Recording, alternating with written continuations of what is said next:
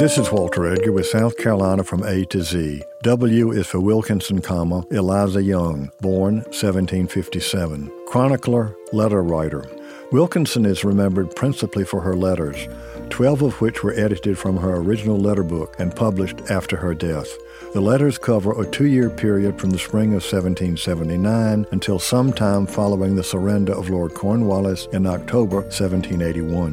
The letters describe events leading up to the British invasion of the Low Country, a term of nervous anticipation and waiting, the direct experience with the enemy in wartime, the confrontations and threats as homes are invaded and pillaged, forced flights to safety in the dead of the night, daily life as experienced against the backdrop of enemy occupation, and the surreal reality of an uneasy truce in the middle of wartime.